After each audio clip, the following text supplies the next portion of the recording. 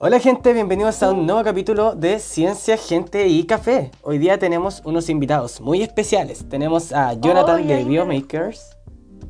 Hola, ¿qué tal? Mucho gusto a todos. Tenemos a Eduardo de Bunker Maker. Ex Hola. Bunker Maker. Oh, perdón, Gracias por la solamente. invitación. Ah, ya. Eduardo Miñones, señores. Y tenemos a Vanessa de Centro Select. A Vanessa de Centro Selenium. Casi muero. Hola, gracias por invitarme. No, muchas gracias por aceptar a todos. También estamos como siempre aquí con Yorka, la que no canta, pero Yorka. Hola Yorka. Oye, un maldito el Diego. Sí, confirmo. Bueno, el tema de hoy que vamos a estar conversando con estos chicos y la razón por la que los invitamos es influencers que educan a través de redes sociales. Y cada uno de estos chicos que está acá, menos la Yorka, porque es una perdedora, la mentira, eh, se dedica a eso precisamente. Crean contenido para distintas redes sociales. Ahí Jonathan crea contenido para TikTok, para YouTube también, Instagram. Eduardo crea animaciones muy geniales para YouTube. Y Vanessa crea contenido muy bueno sobre neurociencia para YouTube. No sé si se quieren presentar cada uno. Jonathan Bueno, o Eduardo. ya parto yo. Bueno, o sea, como que yo estos últimos años me he dedicado más a la educación, pero como decía el Diego, mis inicios fueron más maker. O sea, de hecho, ese fue como mi segundo inicio. El de la educación es como el tercero. En realidad yo partí haciendo como videos más como de blogs, o sea, como de sketch, o en 2011 por ahí. Después pasé a mi etapa maker como en el 2013 y después ya desde el 2016, bueno, seguí con mi etapa maker pero en otro canal y ya estos últimos 2 años he estado dedicándome como full con animaciones 3D de educación y Sí. como que en realidad eso ha hecho lo que ha hecho crecer mi canal porque estaba estancado desde harto tiempo, pero Bueno, Eduardo, yo igual es recuerdo entretenido. cuando yo era un pequeño maker, de unos 12 años quizás un poco menos, y veía los videos de Bunker Maker. A mí, yo soy sub. Era Sí, un sí, de fan. hecho estaba tratando de recordar cuándo fue la primera vez que hablamos y si no me equivoco fue porque iban a hacer un evento en el Makerspace de Santiago y tú me pediste si podía ir, pero yo estaba en ¡Cierto! Valparaíso y al final no pude. ¡Ay! ¡Qué recuerdos! Claro. No sé, Jonathan, ¿te quieres presentar tú ahora? Por favor. Claro, sí, mi nombre es Jonathan Bazán. Como bien lo mencionas, nosotros hacemos Biomakers, que Biomakers es una plataforma online donde enseñamos biorrobótica. Estudié ingeniería biomédica y actualmente estoy haciendo la maestría en inteligencia artificial.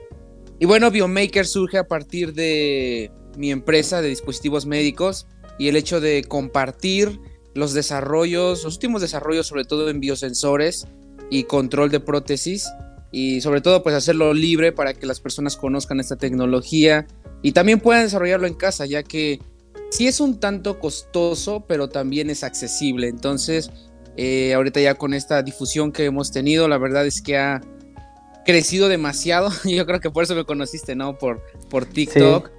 Ahorita ya somos 2.300.000, Sí, tiene sí. muchos seguidores, Jonathan. De hecho, a mí siempre me etiquetan, me siguen etiquetando a día de hoy, así en mis comentarios de, hoy hace una colaboración con Biomakers. Oh, haces cosas como Sí, Biomakers.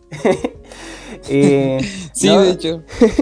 claro, no, yo recuerdo Sí, también que a mí varias veces. hace como un mes Biomakers tenía 500.000 seguidores y ahora tiene 2 millones y que así como, oh, wow. Bueno, igual es Sí, genial que se apoye tanto el contenido. Y vamos ahora sí, así con es, amigo. Vanessa. Vanessa, también me gustan sus videos. Vanessa, ¿te quieres presentar, por favor? Bueno, divulgo principalmente por YouTube, en el canal que se llama Centro Selenium, de neurociencias como en general, pero como igual principalmente neuropsicología. Y de repente me tiro un poco a biología pura, no sé, por qué los virus te enferman y ese estilo de cosas. Y de repente igual divulgo un poco con infografía y cosas en Instagram, pero eso ya es como más a lo lejos. Por Instagram, Facebook y esas cosas. Genial. No, acá tenemos puros grandes acá. Tenemos pura gente bacana, pura gente chida, como dicen por allá. pura gente pulenta. Bueno, por si alguien no sabía, yo también hago contenido principalmente para TikTok. Y vamos a estar abordando ahora, entramos así, de una al primer punto de la pauta, y es de cuánto tiempo llevamos creando contenido para internet, para contenido entre comillas. Porque yo empecé, me acuerdo cuando tenía como 8 añitos, 9 añitos, con un amigo teníamos un canal de YouTube que subíamos puras weá, así, hay que decirlo, eran puras tonteras, así. Pero eso me sirvió mucho como para aprender al principio a editar. Y ya hace como 2 años yo empecé mi canal de YouTube ya como chico maker, tratando de subir cosas de robótica, de electrónica, de impresión 3D, pero en realidad como que no avanzaba nada. Ahora como que es súper difícil surgir en YouTube. Y hace como en mayo por ahí dije, voy a probar TikTok, esa aplicación que yo la veía como solamente para gente bonita que bailaba. Pero un día me la descargué y fue como, no solo hay gente bonita que baila. Y después se me ocurrió empezar a crear contenido para TikTok. Y a la gente le gustó el contenido. Y yo creo que igual puede ser porque hay pocos TikTokers que suban como contenido maker o contenido educativo. Entonces cuando uno sube como, entre comillas, contenido de calidad, como que no es tan difícil surgir. Y ahí estoy hasta el día de hoy subiendo contenido. Eso, no sé. No sé, Yorka, ¿tú tienes alguna opinión de creciste esto? súper rápido. Sí, es que En TikTok creciste súper rápido, bueno. sí, TikTok es bacán su algoritmo. Te hace crecer rápido.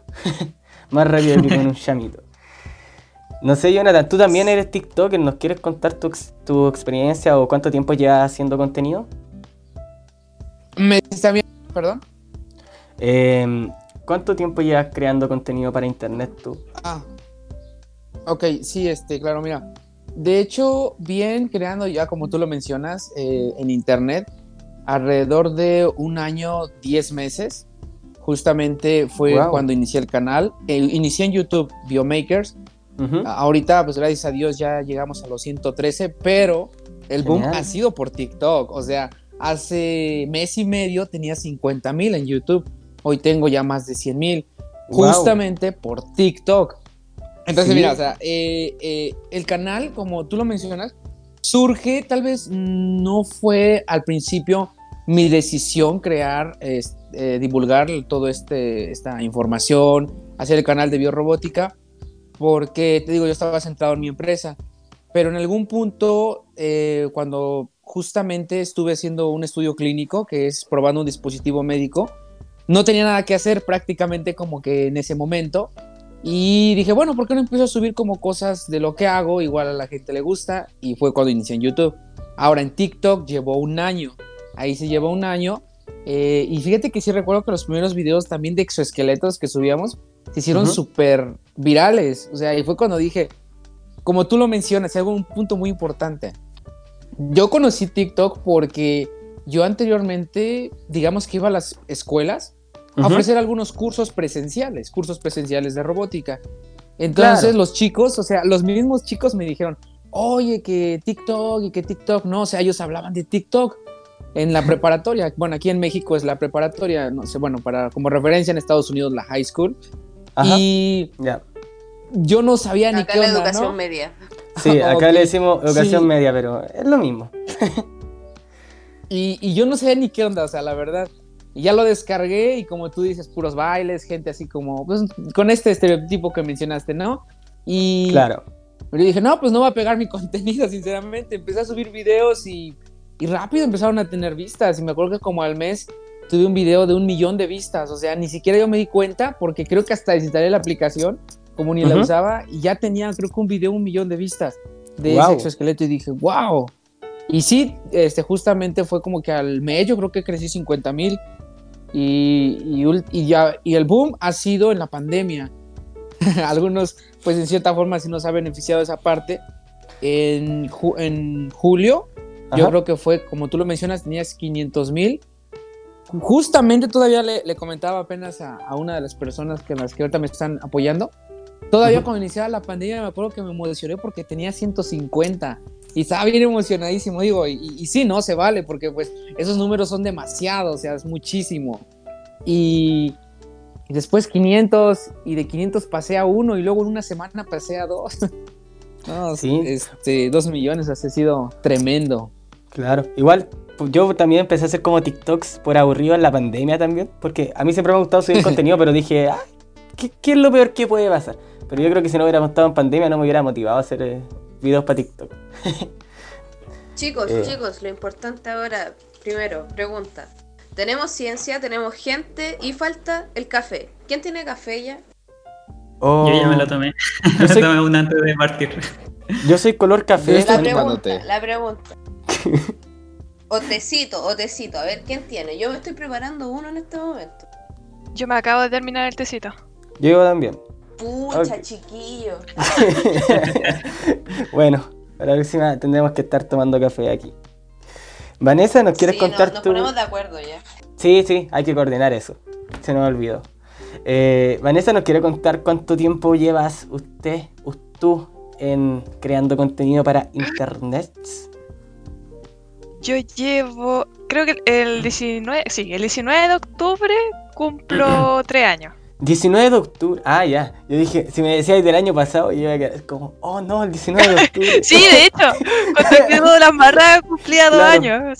Bueno, Justo. no sé si, creo que Sí. Jonathan, no, bueno, acá en Chile, Jonathan, el 18 de octubre y 19 hubo un estallido social donde... ¿Viste Joker? Sí. Ya, Sí. ¿te acuerdas de la escena final donde estaba como toda la ciudad destruida y como mucha revuelta? Ok. Ok, Sí. la noche del 18 al 19 de octubre, eso era acá en Chile. Literal, Ok. literal. Sí. Sí, bueno. Oye, entonces llevas 3 años creando contenido para YouTube. 3 años. Sí, Wow. no tan he pasado periodos como de más constancia y Ujú. después como que ya no tanto. Pero ya ahora en la pandemia ha estado más frecuente. Es que generalmente tengo problemas de mucho ruido alrededor. Ajá. Entre eso un colegio al frente. Ah, Entonces ahora que no está la pandemia, se solucionó eso por un periodo. Pero ahora, un poco más atrás de ese frente, hay una construcción, así que volvimos no, al qué problema. mal. Sí, bueno, el ruido siempre es un problema al grabar. Pero bueno. Sí. Eduardo, tú, ¿cuánto llevas haciendo contenido para internet? Yo creo que Ya Eduardo bueno, es el ya lo más adelanté veterano, un poco. ¿no? Es el más veterano. Parece que sí, parece que sí. Ya lo adelanté un poco, pero en el fondo partí el 2011, así que ya voy para los 9, Wow. o sea, para los 10 años ya casi haciendo Oh, videos, pero como he chuta. dicho, como que paso por varias etapas. Y como en la que me encuentro ahora, que es la de full animación 3D, son los últimos 2 años. Creo que partí en noviembre de hace 2 años. Claro. Y ¿No? ¿Han visto las animaciones que hace Eduardo? Son increíbles. Son así como muy 4K y te explica todo de electrónica. No, son increíbles. Así que Igual tienes todo que- partió. Pero el Maker habla todos los capítulos de ti. Eso es mentira. Es el weón de los videos. Soy sub. Pero sabes que lo de la animación 3D partió como una necesidad, igual es interesante porque como yo tenía esta faceta más maker, Ujú. al final siempre me encontraba con el problema de que necesitaba un espacio, herramientas, materiales para poder trabajar. Y como que al final eso siempre me detenía de hacer nuevos videos porque decía como, tengo esta idea, pero no la puedo hacer porque me falta tal cosa o me falta plata para comprar los materiales. Y al final como fue, pucha, sé hacer modelación 3D y es algo que ya tengo en mi computador, no necesito nada más, solamente tiempo. Y al final como que empecé a darle y a pesar de que como que cambié un poco mi mentalidad de antes de pensar como, no, necesito sacar más videos porque así funciona YouTube, así funciona Internet. Si no hay contenido no funciona. Pero como que preferirme por el camino de como calidad antes que cantidad, por así decirlo. Y me ha ido súper bien, o sea, saco un video cada un mes, entre 5 o 6 semanas, que es lo que me demora en hacer cada animación. Y en realidad me ha ido bastante bien. Igual es fome cuando llevas un mes trabajando y a veces al video no le va mal, pero otras veces Sí. le va muy bien. Bueno, eso es justo Así que- uno de los temas Pero de la pauta. igual hay que enfocarse hay que fijarse que hay gente que espera los videos con ansia, o sea, espera el contenido, sean videos, sean publicaciones y todo eso. La gente dice, chuta, un mes cada video, pero la gente igual está ahí así como, oh, mira, falta una semana, y están ahí, no sé, en los comentarios de algún post, tipo, oye, ya, mira, cuánto queda, cómo va quedando, tira un adelanto, alguna cosa así. Yo creo que igual eso es rico, así. Claro, Sí, o ¿no? sea, de hecho, como que el referente que yo tenía era Mark Robert, que me imagino que todos lo conocen, espero. Yo no, sabéis que soy un asco para internet, soy muy vieja culiada, lo hemos dejado claro muchas veces. Ya, pero es un youtuber que trabajaba en la NASA y ahora es youtuber. Se fue de la NASA a YouTube y saca contenido de ciencia, y también se demora aprox como un mes en sacar cada video. Y me di cuenta de que yo mismo, a estos canales que sacan muy pocos videos pero de muy buena calidad, en el fondo siempre estoy atento y apenas salen los veo. Entonces dije como, ay, puede que me funcione. Y me funcionó. Bueno, ese es precisamente uno de los temas que teníamos anotados nosotros para la pauta de hoy día, y es que ¿cómo se sienten cuando hacen un video durante días y días o semanas y al video no le va bien, pero después hacen un video que le toma, no sé, 10 o 2 minutos incluso, y ese video se hace viral o tiene muchas visitas? A mí, por ejemplo, me pasó que una vez estuve haciendo un video durante como 5 días y el video tuvo como 15.000 visitas nomás, y se me tapó el extrusor de mi impresora 3D, lo grabé como lo arreglaba y tuvo 1 millón de visitas y me demoré como 2 minutos en hacerlo. Así, fue como muy... ¿Le ha pasado? O sea, el video que más tuvo visitas como en la vida, mi video, o sea, efectivamente el que hice más rápido, que era uno de por qué Alex, pero igual mi rap siempre me demoró harto dentro de eso. ¿Sí? Pero ese fue como 1 día, 2 días, y era el por qué no te contagiarías con coronavirus por AliExpress. Ah, ya, Esa ya creo que lo vi. cuestión... Sí. Sí, esa cuestión subió y es cuático igual, porque igual me demoro harto y últimamente YouTube como que no me recomienda, no recomienda así como ni al 10%, ni al 5% de mis suscriptores, entonces igual estoy como picada, la verdad. Claro. Últimamente No, sí se siente como pesado el tema. Sí, porque bueno. Y tengo mejores números, ¿cachai? Que los otros, y igual no se lo muestra a nadie, entonces no sé muy bien en qué va. Claro, igual ahí hay que ir determinando el algoritmo. Pero yo creo que igual Jonathan tiene como tendrá más experiencia con eso que planteo yo, porque tiene más tiempo en TikTok. No sé, Jonathan, ¿te ha pasado alguna vez? Sí, mira, fíjate que eso es algo que yo justamente platico mucho con los patrocinadores al momento de negociar, porque yo les digo, mira, necesito yo ser muy inteligente y yo entender y tú entender cómo es que funciona esto para poder lograr, por ejemplo, cuando hablas con un patrocinador, pues que él logre su cometido, ¿no? Atraer clientes y que funcionen en este caso como la publicidad. Y hablaba de esto porque justamente, fíjate, no sé, hay como... No te puedo decir, oye, como muchos lo dicen, ¿no? Luego en TikTok, es que el algoritmo es esto y haces esto y si pones tantos hashtags, sí puede ser posible algo así, pero yo creo que es como el 5% de todo.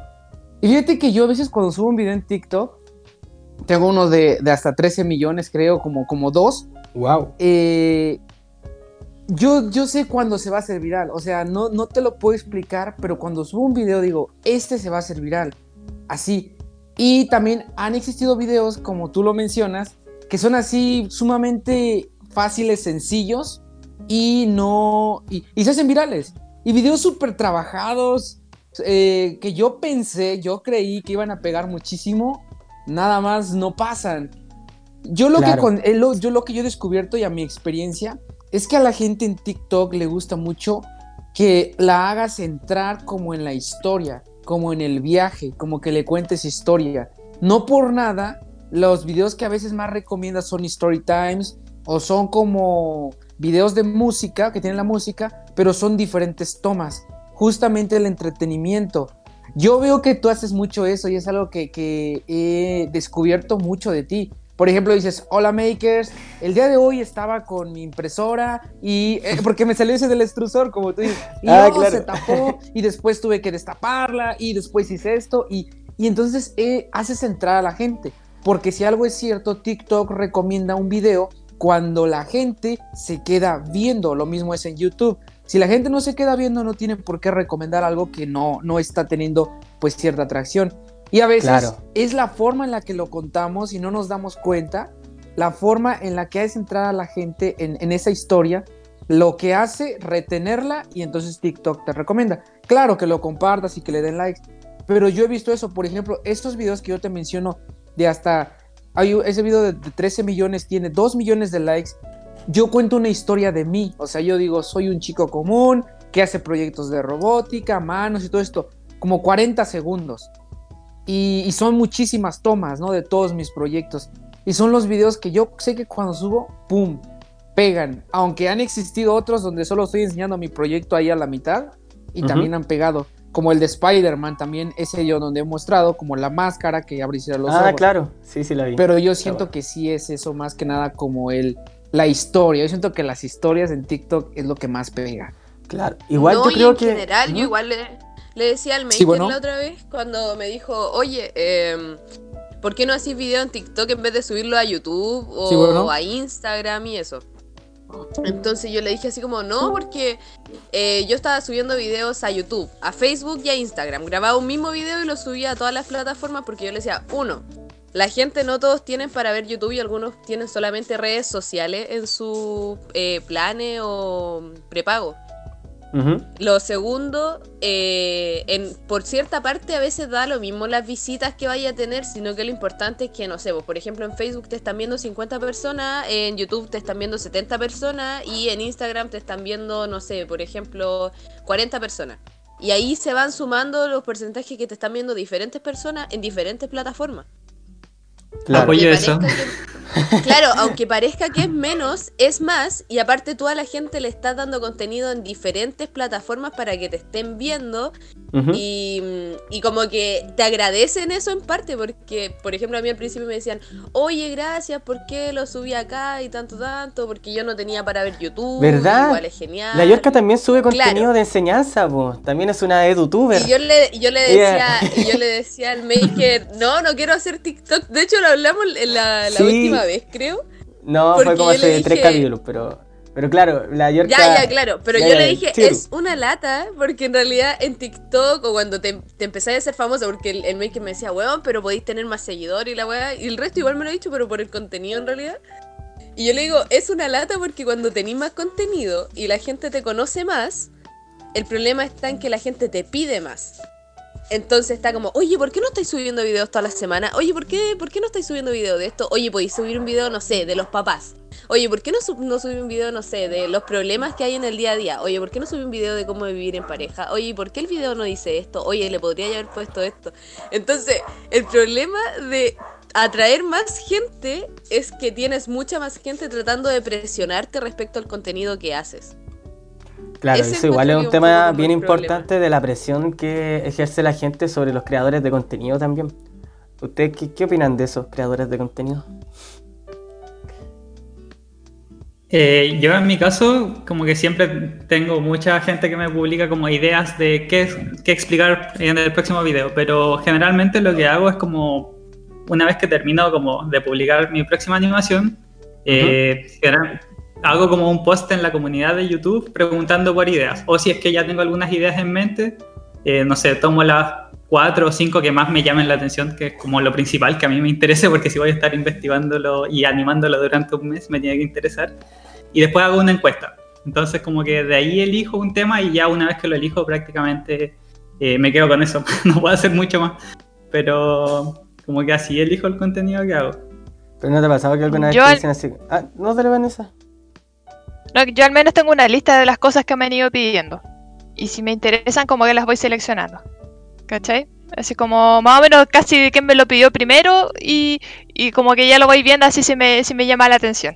Porque claro, me llegan como hartos mensajes igual, oye, habla de esto, que nadie ha hablado de esto. Pero ¿verdad que pasa eso? ¿Verdad? Sí, como sí, que te presionan para hablar de un tema y es como, mira, tú sabes, no sé, por ejemplo, de biología dijiste tú delante, ¿verdad? Neurociencia. Ya, neurociencia. Ya, por ejemplo, te dicen, oye, ¿por qué no explicáis el tema de la relación que tienen que ver las matemáticas en la carrera cuando tú estudiáis cosas como psicología, psiquiatría y estudiáis la mente humana y otras cosas, ¿cachai? Y tú que hay como, ¿por qué tengo que explicar específicamente eso? Y la gente como que te dice cosas muy específicas, muy largas, y es como, explícame todo esto, por favor, explícame cómo se creó el universo. Como una wea así. Claro. También me pasa mucho que me llegan muchos diagnósticos. Como por ¿Cómo? ejemplo, tengo esta lesión en este lugar con esta Sí. resonancia ya no, magnética. sí te entiendo. A mí me ha Y es como, pasado, bueno, a mí siempre me escriben así como, Weón, oye, la gente. así, no me ponen ni hola, es como, ¿cómo arreglo esto en mi impresora? Y me mandan como una foto Sí. y yo sí. quedo así como, ¿hola? Y después me ponen como, hola, ¿cómo arreglo esto? Y yo, no lo sé, tendría que verlo. Ah, que eres pesado. Y se van y yo quedo como, No, estábamos en un en vivo interesante. la última vez con el Maker. Y le decían, oye, ¿dónde compraste tu impresora? Oye, te estoy hablando, ¿dónde compraste la impresora? Y el Maker como que le tiró una respuesta así como a lo rápido. Seguimos hablando de otro tema. Y el cabrón dice, ya, pero ¿y cuánto te salió la impresora? ¿Y dónde queda? Y empezó así. Y después llegó Oh. otro y le decía, oye, que eres mal educado con tus seguidores. Me dio mucha risa. Y el Maker dijo, es que yo no soy especialista en eso. Claro. Bueno, no sé, No, la gente no entiende. ¿le ha pasado alguna experiencia similar hacia usted o alguna experiencia así como chistosa con eso? Sí, a mí siempre me llegan gente preguntando cosas de proyectos electrónicos y muy específicos, así como con piezas Claro. exactas, porque claro, yo la mayoría de los videos que tengo se basan en electrónica, pero fue porque elegí un tema que en el fondo ya manejaba un poco, pero no es para nada mi especialidad. De hecho, yo estudié electrónica por 2 años y me cambié de la carrera. Y siempre me piden cosas y siempre tengo que decir que no sé, que busquen. Porque nunca preguntan nada simple, preguntan cosas muy, muy específicas.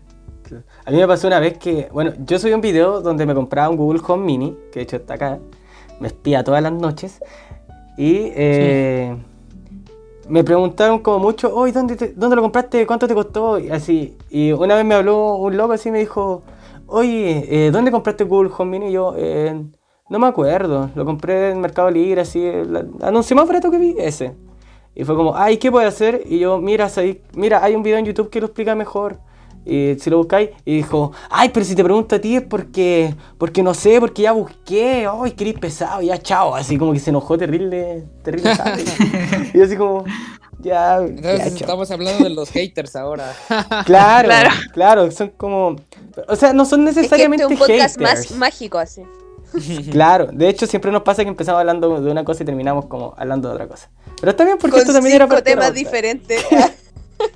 Claro, pero, o sea, no sé si son necesariamente haters, son como personas que como, claro, no son como necesariamente haters cuando te hablan, simplemente como que querían saber algo, Sí. pero en vez de buscarlo en Google, donde podían obtener como 100 respuestas, decidían preguntarte a ti.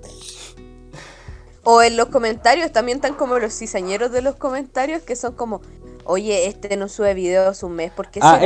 Eso sí, Así. eso sí. Claro, yo creo que eso sí ya son como, o bueno, ya podríamos pasar a hablar directamente de los haters, quizás. ¿Qué les parece? ¿O alguien quiere nombrar alguna otra Directamente. anécdota de persona insistente? Ok. No, yo No, o sea, creo bueno, que- no, dale, Jonathan.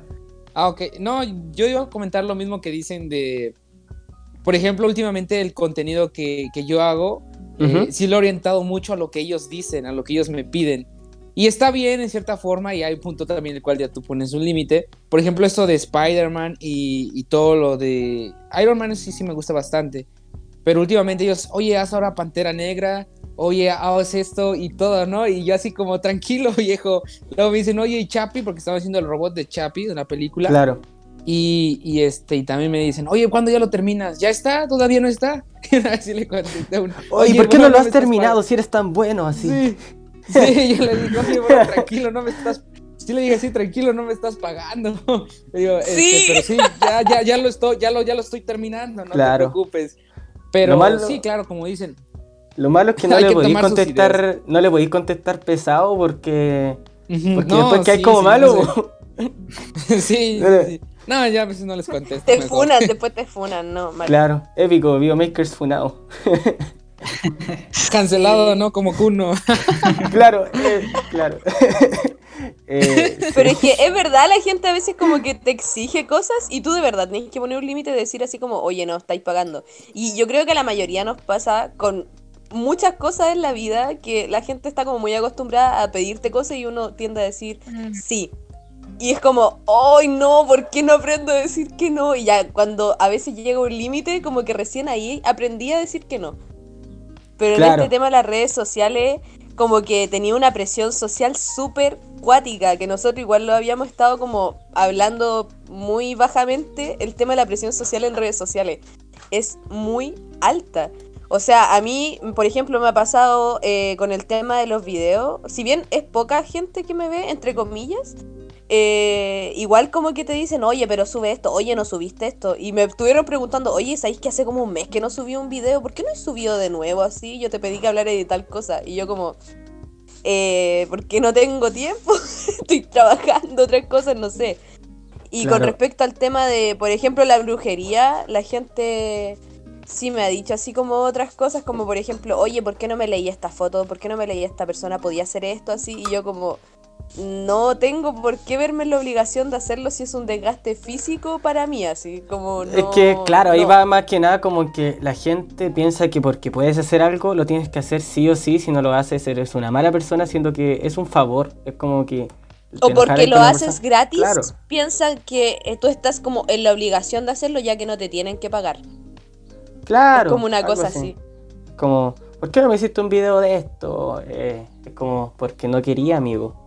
Pero te lo pedí de favor, pero es un favor, puedo decir que no. Fíjate que yo en eso, perdón, yo en eso he aprendido mucho también, chicos.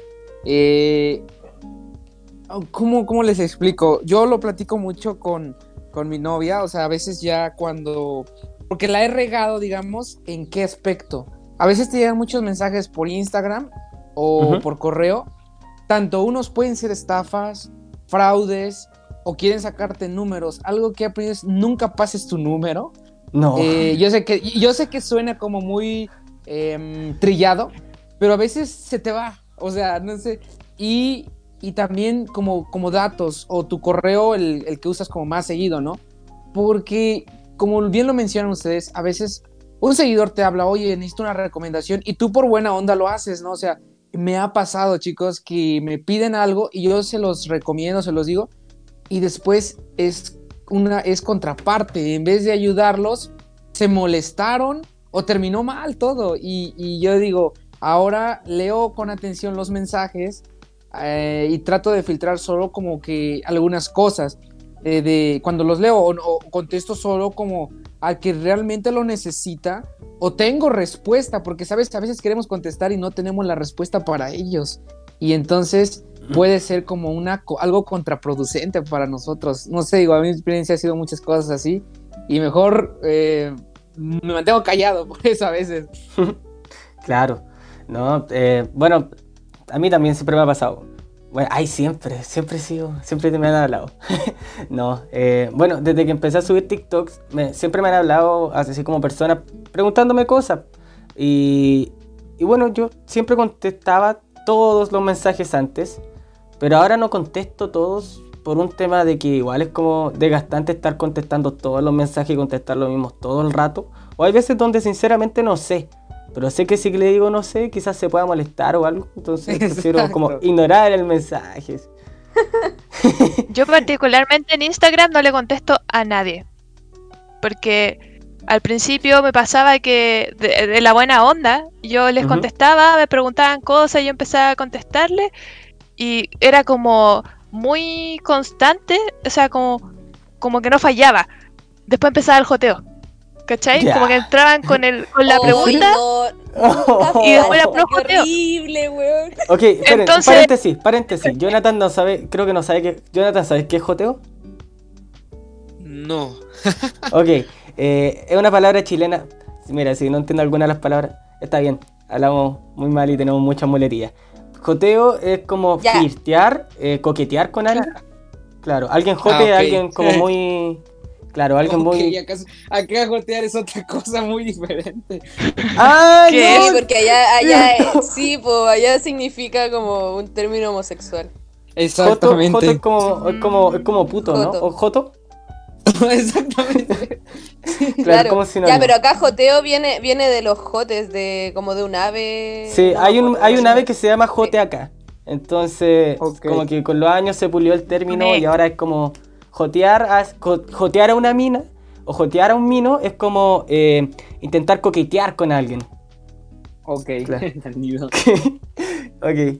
Ya, pero igual el término jote no es igual que el coqueteo porque es como más insistente, es como de una manera más brusca el joteo. Claro. Es como. Eso, claro, Sí. como coquetear bruscamente. Sí. Ok, Vanessa, sorry por la interrupción, puedes continuar. No, pero era solo eso, como que me choreé, me aburrí. Es como que sé que para dónde va la cosa, aunque haya gente que a lo mejor no va a ir para ese lado, me choreé. Es que era demasiado como el patrón constante. Y si alguien me va a preguntar, me va a preguntar público por Twitter, público por Facebook, ¿cachai? Público el mismo Instagram, no tiene para qué irse el mensaje.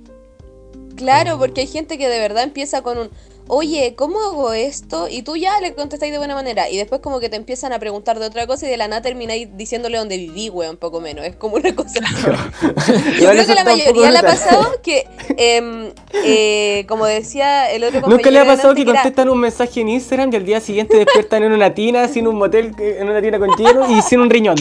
Claro, claro. Pero mira, delante el otro compañero igual decía así como, oye, a veces uno da sus datos sin querer. Y es verdad porque como que la gente a veces te está preguntando, no sé, cosas insistentemente, algo nada que ver.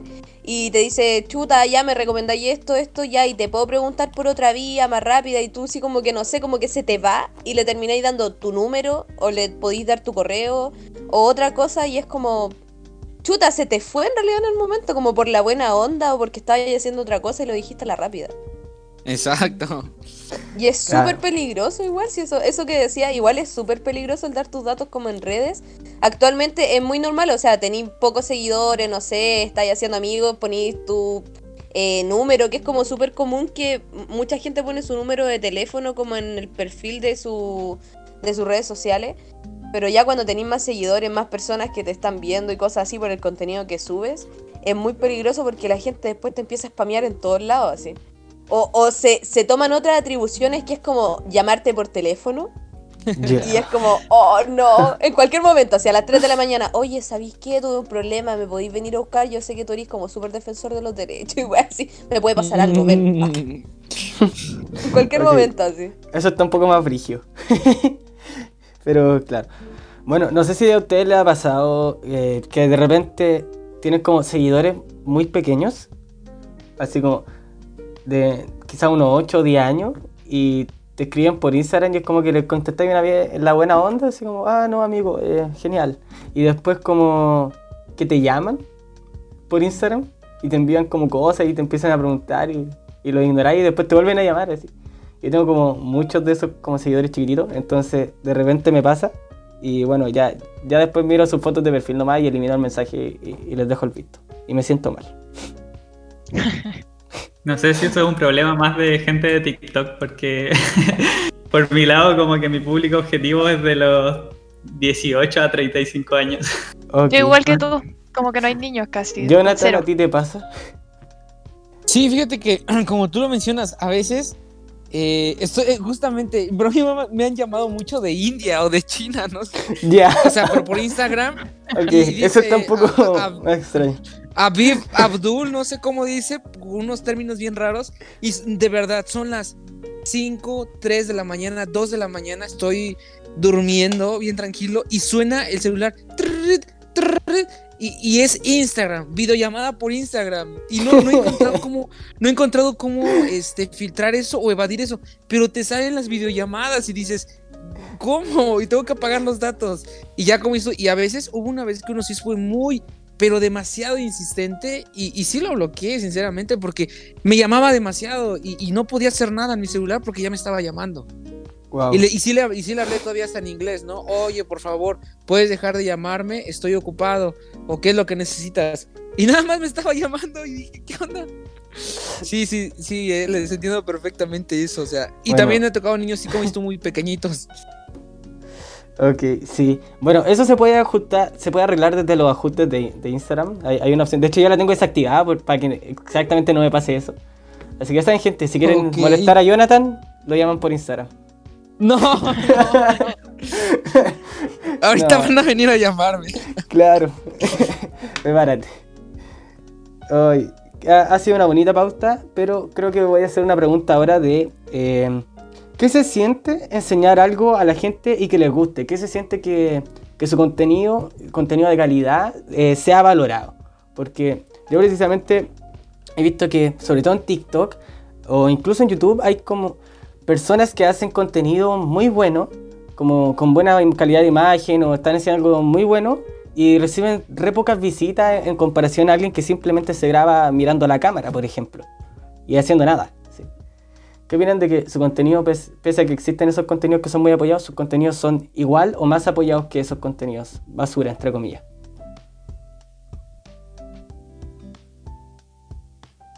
¿Quién va? ¿Quién va? Ya, chiquillos, tienes el cachi. Ah. Cachi. Ya, voy yo. Bien, o sea, obviamente se siente bien que el trabajo que uno hace sea valorado por otras personas, pero igual quizás es difícil ver el impacto real que uno hace, porque, o sea, yo la forma en que lo veo es como creo contenido que quizás a mí me hubiera gustado tener cuando yo estaba estudiando electrónica, por ejemplo, que no Claro. existía en ese momento. Y muchas veces me llegan comentarios, de hecho, de gente que me dicen, oh, si hubiera tenido este contenido hace, no sé, pues en los 80 hubiera terminado mi carrera, o si hubiera, no sé, vi Brígido. esto y en 10 minutos entendí algo que me costó un semestre completo de entenderlo en la universidad. Obviamente no al mismo nivel de profundidad que en la universidad, pero en el fondo es como entender lo conceptual, que es a lo que yo me enfoco en los videos. Y es bueno ver que en el fondo quizás alguien que recién está partiendo en la universidad le va a servir este contenido para partir o para firmarse y por último, si no es para algo efectivamente en la universidad o lo que sea, es para acercarse más a la ciencia y que les guste más y después continúen su propio camino. Entonces, como que obviamente se siente bien. Brígido. No, o sea, Sí, yo también igual, comparto que se siente. igual eso es como mucho impacto, creo yo. Así como para mí es como, es que para el contenido que hago yo es como, oh, genial, aprendí algo nuevo hoy día, pero con lo que tú decís es como, oh, wow, brígido. Sí, de hecho Oye, creo encuentro que es como súper bacán eso igual. creo que el comentario como que más me ha impactado, por así decirlo, fue creo de alguien que era de Venezuela, que necesitaba arreglar algo, no tenía como una cocina y necesitaba aprender sobre las resistencias eléctricas para poder armar una cocina de inducción como él mismo. Y Ujú. me comentó eso, porque gracias al video pudo entender qué era lo que estaba mal con lo que él estaba intentando.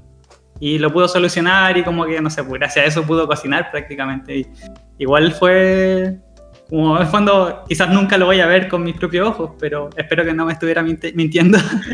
Pero igual es un impacto grande en la vida de una persona, que nunca Claro. voy a ver. ¿Sabéis que yo creo que eso igual es súper importante y es súper bonito porque Pocholo. si bien yo no tanto me pasó con redes sociales, pero el Maker cacha que yo en realidad daba como clase en el colegio, iba a diferentes colegios de acá de donde vivo y todo eso, pero cuando empezamos con todo ese tema como del colectivo que teníamos, la gente al principio era como repudiaba lo que hacíamos, porque nosotros hablábamos de temas como del día a día que no se tienden a hablar, que era como lo que decías tú, que así como, oye, a mí no me enseñaron esto, pero si me lo hubieran enseñado en ese momento hubiera pasado quizá otra cosa, hubiera aprendido más fácil y todo.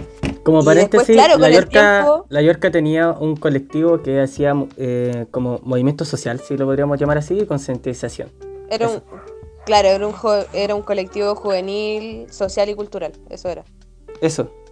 Y no, igual fue súper heavy. Cuando di la charla también, hasta el día de hoy me llegan mensajes de algunas personas así como, Otro oye, ¿sabes que estoy paréntesis. empezando? A la charla a la que se refiere la Yorca, Puta. es que dio una charla. Es que te falta dar el contexto. Po. La charla tiene una Yorca. La Yorca tiene una charla TED. La charla de Dio- Nueva York. dio una charla TED la Yorca. Ok. Ahora sí, Yorca. Sí, sorry. de una charla TED. Ya. La cosa es que muchas personas me han dicho así como, oye, gracias a ti, no sé, me motivé a hacer este emprendimiento, ahora vamos a iniciar un colectivo, a iniciar un movimiento, una organización, tanto. Y me pasó con varias personas y lo iniciaron y actualmente tienen como mucha gente que los sigue y están como muy, muy altos, así, no sé, demasiado bonito. Y me pasó, por ejemplo, cuando enseñamos sobre violencia en mi escuela, cuando recién partimos, que muchos profesores también decían, oye, pero esto no es violencia, esto cuando lo ha sido, esto son cosas normales. Y nosotros le empezamos a explicar, o sea, como no, vivimos en una población súper vulnerable en realidad, y está muy normalizado el tema de la violencia familiar, de la violencia en el pololeo, de muchas cosas, y en realidad son cosas que se tienen que dejar de normalizar. Y cuando ya empezamos a darle clase incluso a los profesores fue como, oye, ahora lo entiendo, ahora me va a servir para yo darle clase a los alumnos sobre estas cosas, para que no lo normalicen. No sé, hasta hablamos de cómo se cambiaba una ampolleta en la casa, porque son cosas que a veces nadie te enseña, son cosas muy básicas. Genial. Paréntesis para Jonathan. Pololeo son novios. Ok. Bueno, ¿tampoco ahora... sabía eso? ¿O sí sabía? No. Sí, tenemos Ya, bueno, mucho pololeo se le dice por uno... Bueno, es que hay Noviazgo. como muchas versiones de por qué se le dice así. Según yo, es por el bicho, ¿no? Por los bichitos. O sea, se supone que es por el bicho, se supone que hay otros términos, que es como por un brochecito y una cachada de cosas, bueno, en fin. Ok, bueno. Vanessa, ¿tú qué opinas de como el impacto que tú puedes generar sobre las personas con tu contenido? O sea, se siente bacán, no te puedo decir otra cosa.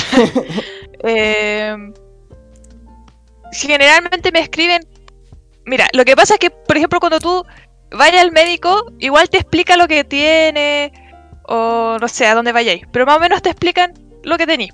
Pero yo siento que en esas circunstancias no se alcanza como a ver todos los matices de lo que realmente está pasando.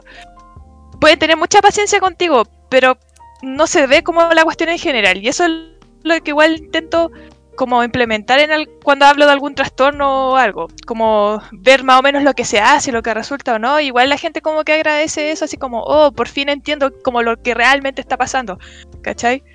Claro. Bueno, a mí De repente no se tiene el backup para como comprenderlo, y eso es como que trato de darle al canal. Te cacho. Claro, como Bueno, alguien que te lo dice con palabras más normales, entre comillas, que la gente puede entender, no con términos como tan médicos, una cosa así. Sí, pero de repente con eso, si tú lo explicáis demasiado sencillo, no se entiende la profundidad a veces de lo que está pasando, ¿cachai? Entonces mi intención es como darle un término medio a la situación, que no sé. hemos vuelto Vuelta de después de un comerciales. imprevisto, después de nuestra vuelta a comerciales. Bueno, Jonathan, ¿nos quieres contar tú qué sientes con el impacto que puedes generar tú de repente con tu contenido sobre la gente? Claro, mira, algo que también siempre comento es que yo creo que a todos, de distinta forma, nos gusta ser reconocidos, ¿no? Por el trabajo. Quien diga que no, yo creo que pues no sé qué pasa, pero yo creo que a todos siempre nos gusta, ¿no? Cuando terminas tu carrera o algo, tienes un logro, pues que te lo reconozcan, ¿no? Tu familia, las demás personas, y de ahí parte todo. Yo, la verdad, nunca me vi tal vez al principio como siendo de esto de la robótica, un tanto reconocido, pero fíjate que como lo mencionan también mis compañeros, es actualmente lo que más recibo en mensajes o en comentarios es: quiero estudiar ingeniería biomédica. Y ingeniería biomédica es una carrera que tal vez no es tan conocida. De hecho, no creo que tenga muchos años, no recuerdo cuántos años tiene. Y yo cuando entré a la escuela, a la universidad, yo quería estudiar físico-matemático. Mi primera opción de carrera fue físico-matemático. Wow. No me quedé ahí, me quedé en la segunda, por el puntaje, yo creo que del examen de admisión y todo esto. Y quedé en biomédica. Realmente cuando yo entré a biomédica no sabía qué era. Existen muchos conceptos de esta carrera un tanto distorsionados, o más bien han sido como preestablecidos, de que es más ingeniero clínico, que es como trabajar en un hospital, componer equipos médicos y esto. Y como que nadie hablaba de la parte de la ingeniería biomédica en el desarrollo. En este caso, interfaces, cerebro-máquina o control por músculos o todo eso, que fue lo que a mí me gustó, ¿no? Que fue lo que yo trabajo realmente en mi canal. Y hoy en día la gente ya conoce por medio del canal y de todos sus proyectos que en ingeniería biomédica o biónica es donde tú aprendes a desarrollar esta tecnología. Y bueno, eso es lo que yo he visto, que actualmente la gente, oye, ¿qué carrera estudiaste? Aunque realmente sabemos que la carrera no lo define todo, o sea, es parte de la carrera, siempre lo he mencionado, es una etapa, es un proceso donde conoces muchas personas, buenos contactos, y sí aprendes, pero realmente todo está afuera, la práctica. Y yo creo que eso es lo que yo opino realmente, de que la comunidad ha conocido, o el mundo ahorita, comienza a conocer lo que hace ingeniería biomédica. Y desgraciadamente, lo digo de esta forma, acá en México, las asociaciones más grandes de ingeniería biomédica, ¿cómo te explico? No reconocen esa labor que estamos haciendo en Biomakers, como al hacer reconocido esta carrera. ¿Cómo te explico? No sé si me está dando a entender. Ellos siguen con la manera de pensar del ingeniero clínico, de que el como ingeniero que no dan biomédico apoyo al desarrollo. Exactamente, como que no dan realce a la investigación, que el ingeniero biomédico también puede ser desempeñarse en la investigación y no solo en un hospital. Y no digo que lo del hospital sea malo, al contrario, está muy bien, y yo también trabajé un tiempo así y es bastante bueno, porque si no, pues cómo vamos a tener equipos, ¿no? Y más ahorita. Claro. Pero creo que faltaba ese pequeño boom, y yo siento que ese es más que nada el parteaguas que estamos logrando nosotros con Biomakers, hacer como dar a conocer exactamente visibilidad de esta carrera. Y bueno, esta carrera y biónica, porque realmente no eran casi nada conocidas, al menos aquí en México no. Claro. Bueno, yo creo que también, tu carrera ni siquiera existe en Chile. No existe. Como tal. No existe acá en Chile esa carrera, de hecho. Lo mismo iba a decir, no existe esa carrera acá en Chile. No, existe tecnología médica y existe, pero no ingeniería, y existe ingeniería en biotecnología, pero no existe como tal ingeniería biomédica. Tecnología médica aprende solamente cómo hacerte los exámenes. Claro, exacto. Diferentes tipos de exámenes, no crean máquinas ni nada del estilo. Claro, no hay deep loop. Bueno, yo creo que igual siento un poco lo que dice Jonathan, porque a mí me llegan comentarios oh, me encantan tus videos, o oh, qué genial video, y se siente bacán que a la gente le guste el contenido. Y también me llegan mensajes así como, oye, ¿tú qué estudiaste en la universidad? Y yo, nada, porque todavía estoy en el colegio, pero el diseño. O me dicen, oh, gracias a ti ahora quiero aprender robótica, o gracias a ti ahora, no sé, voy a intentar esto. Y eso me gusta caleta. Se siente bonito. Y eso. Y ya como último tema en nuestra pauta de hoy, tenemos anotado ¿qué opinan de esos haters que siempre comentan así como en mala? Como que se meten a tus comentarios a odiar.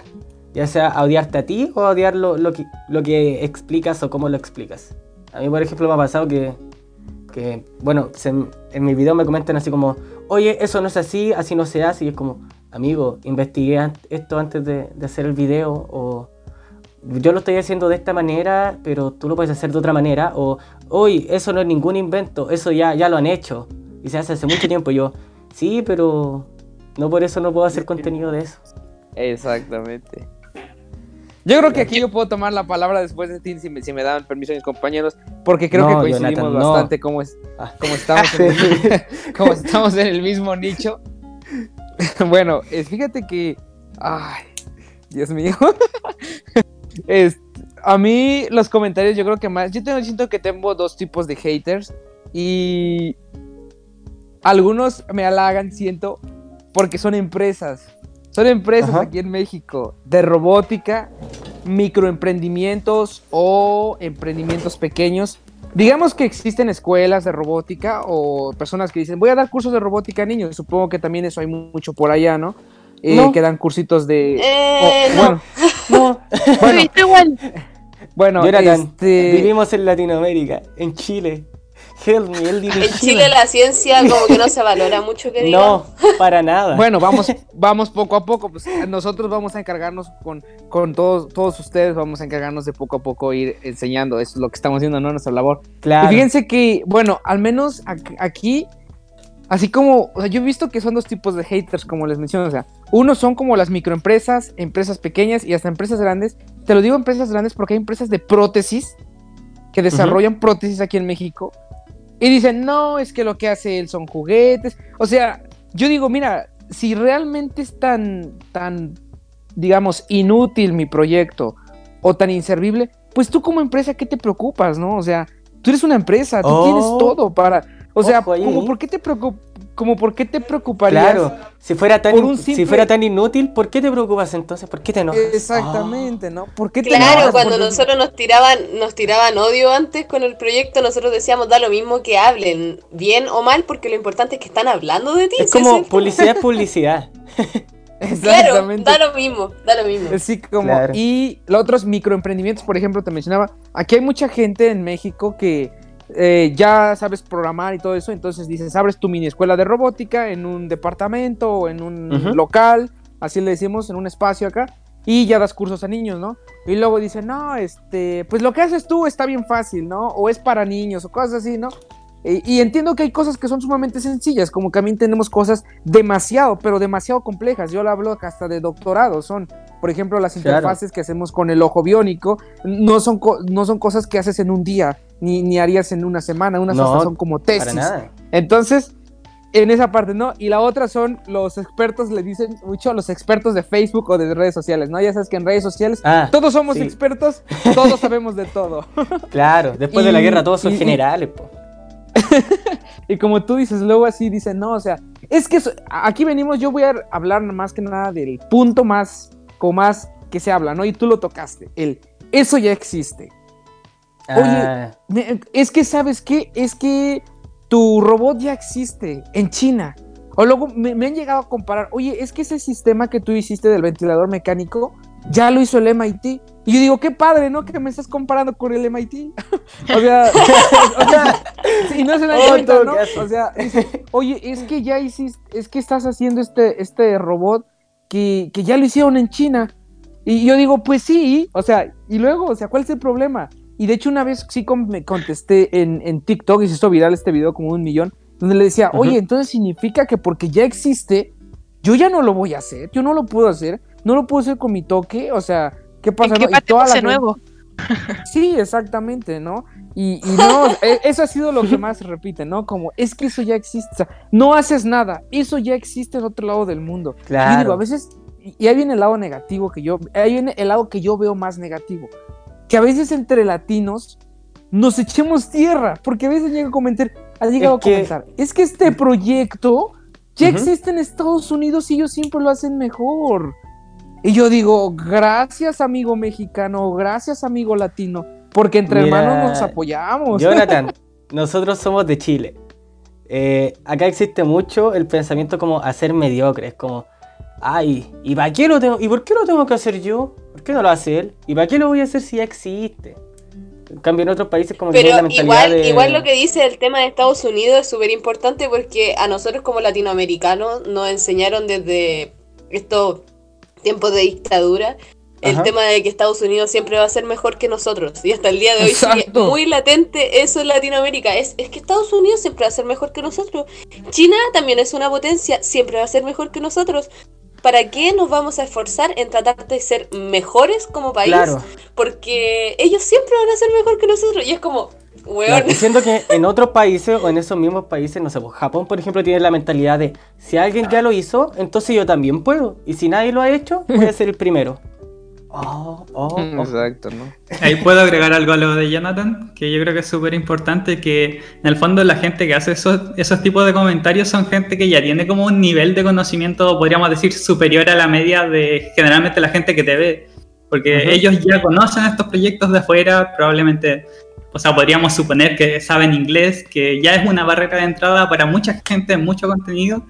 Y al final, claro, ellos ya lo conocen, pero quizás el 80-90% de la gente que te ve, gracias a ti, quizás es como la única puerta o una de las pocas puertas a las cuales puede llegar a ese tipo de contenido. Entonces igual son gente que está como sesgada en su visión de como, porque yo lo conozco, no es relevante, porque esto ya existe en inglés, por así decirlo. Claro. Sí, es un tema bien importante en realidad, esos haters que se tiran tierra entre latinos, como dice Jonathan. Pero yo diría, pero bueno.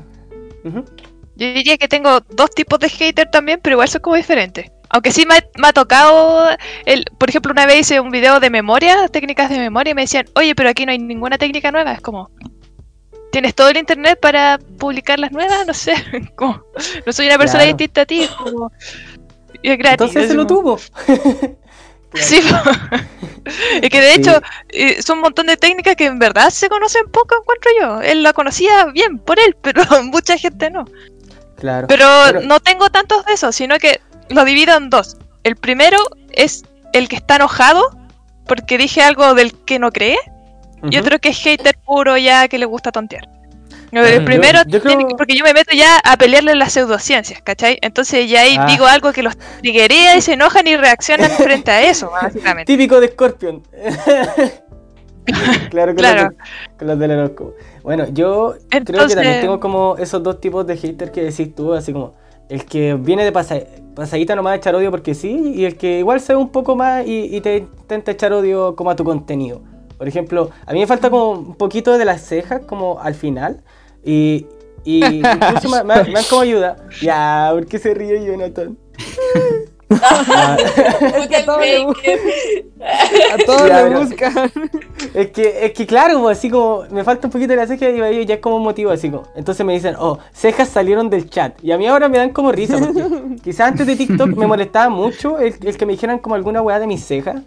Y ahora como que lo aprendí como a aceptar, pues, como a aceptarme. Entonces fue como, ah, sí, es que así nací nomás, pues, ¿cachai? Y como que si no le doy importancia, la weá no tiene importancia, pues. O le comento, es que cuando vino tu viejita, me aprovechó y me sacó la ceja. Algo así. Y ya están después los otros haters que te dicen. Por ejemplo, subí un video enseñando a hacer una típica de estas resorteras que uno hacía cuando chico con las tapas de la botella y un globito. Y lo hice con un guante y me pusieron así como, eso no se hace así y se llama porotera por si acaso. Así como, ok amigo, primero hazlo de la manera que tú quieras y segundo, yo igual intento neutralizar un poco mi Vete a la hablar. chingada. Claro. Claro. Y eso. Bueno, cabros, yo le agradezco mucho por venir a todo hoy día. Sobre todo porque no la avisé con mucho tiempo de anticipación y porque todos se quisieron esfuerzos para venir. Sobre todo ahí Eduardo, que está en Italia, de hecho, Eduardo haciendo un doctorado. Un grande. Y Sí, a en Bill realidad Gates ustedes se también. esforzaron. El mismísimo. No, el mismísimo. También a Jonathan, que está allá en México y aceptó esta invitación. A Vanessa también, que se dio el tiempo de venir ahora en la mañana. Muchas gracias. Yo lo pasé súper bien grabando con ustedes y espero que podamos tener más colaboraciones a futuro. Sí, yo igual, así que chicos, si ya saben, cuando quieran. Ah, Eso. Entonces creo que nosotros estaríamos dejando este capítulo de Ciencia, Gente y Café por aquí. ¿Quieren decir algo antes de despedirnos? Gracias por la invitación. Fue interesante, bueno, conocerlos a todos porque incluso yo estoy en un chat con la Vanessa y creo que hemos hablado como 3 veces. Creo que es la primera vez que escucho su voz así como directamente. Lo mismo con el Diego que ha hablado por chat. Y obviamente Claro. igual genial conocer a otra gente también trabajando en la parte de educación. Claro. No sé, ahí Siempre yo... un gusto, chicos. promocionen sus páginas, chicos. Este es tiempo de promociones. Claro. Bueno, pueden encontrar ahí el canal de YouTube, TikTok, Instagram, Biomakers. Ahí está Jonathan con sus proyectos chidos. Tiene cosas bacanes, tiene Iron Mans, tiene Chapis, tiene de todo. Spider-Man. Pueden ver el canal de YouTube de Eduardo Piñones, también seguirlo en Instagram. Sube animaciones increíbles 3D enseñándote todo lo que necesitas de electrónica. O quizás cosas muy geniales. Y Centro Selenium ahí en Instagram y en YouTube. También suben videos bacanes de neurociencia. Y Yorka, ¿cómo se llama tu canal de YouTube donde subes cosas de cocina? Se llama York Urrutia, ¿no? No, mentira. Yorka. Se llama Millie Mouse. Millie Mouse, ahí está. Millie Mouse. Sí, se Y- llama Millie Mouse. A mí me pueden seguir en Instagram y TikTok y YouTube también. Como Chico Maker. ¿Puedo Muchas agregar gracias. una cosa? Sí, obvio. Espérate, espérate. Es que me encuentran como Centro Selenium en YouTube, pero va a salir Selenium solo, por si acaso. No sé. El canal Selenium solo. No sé por qué pasa eso, pero pasa. Bueno, hay Selenium en YouTube. Gracias por venir hoy, chicos. Esperamos poder colaborar otra vez a futuro, quizás más videos, proyectos. Ya saldrá algo interesante. Y gracias a nuestros oyentes de Ciencia, Gente y Café. Nos estaremos viendo en un próximo episodio, quizás con más invitados, abordando más temas generales y geniales, perdón. Y nos estamos viendo. Cuídense, nos vemos. Chao, chao.